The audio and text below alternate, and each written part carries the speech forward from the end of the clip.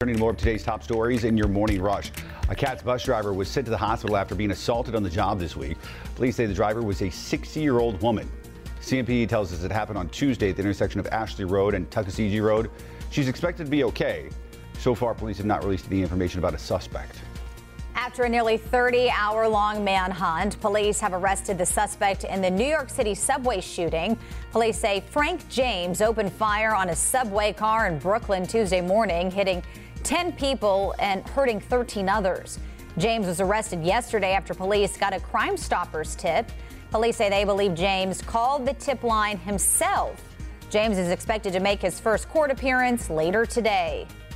Good morning, I'm Tradisha Woodard. A South Carolina state representative is calling for more transparency from the Carolina Panthers after pausing its construction on its new practice facility in Rock Hill. It was a bad deal when it was proposed. It's a bad deal now as it's coming to fruition. J.A. Moore says he voted against the 2019 bill that provided tax breaks for the Panthers. He was concerned something like this would happen. He says state and local incentives should go to small businesses and developments that benefit taxpayers.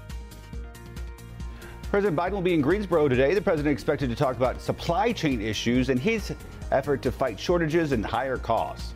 Biden will speak at North Carolina A&T, but the event is not open to the public. The governor will also join him.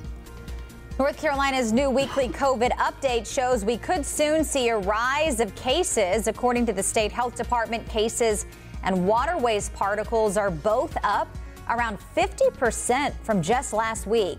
But it's not all bad news. Hospitalizations are still trending down. And that's it for your Morning Rush.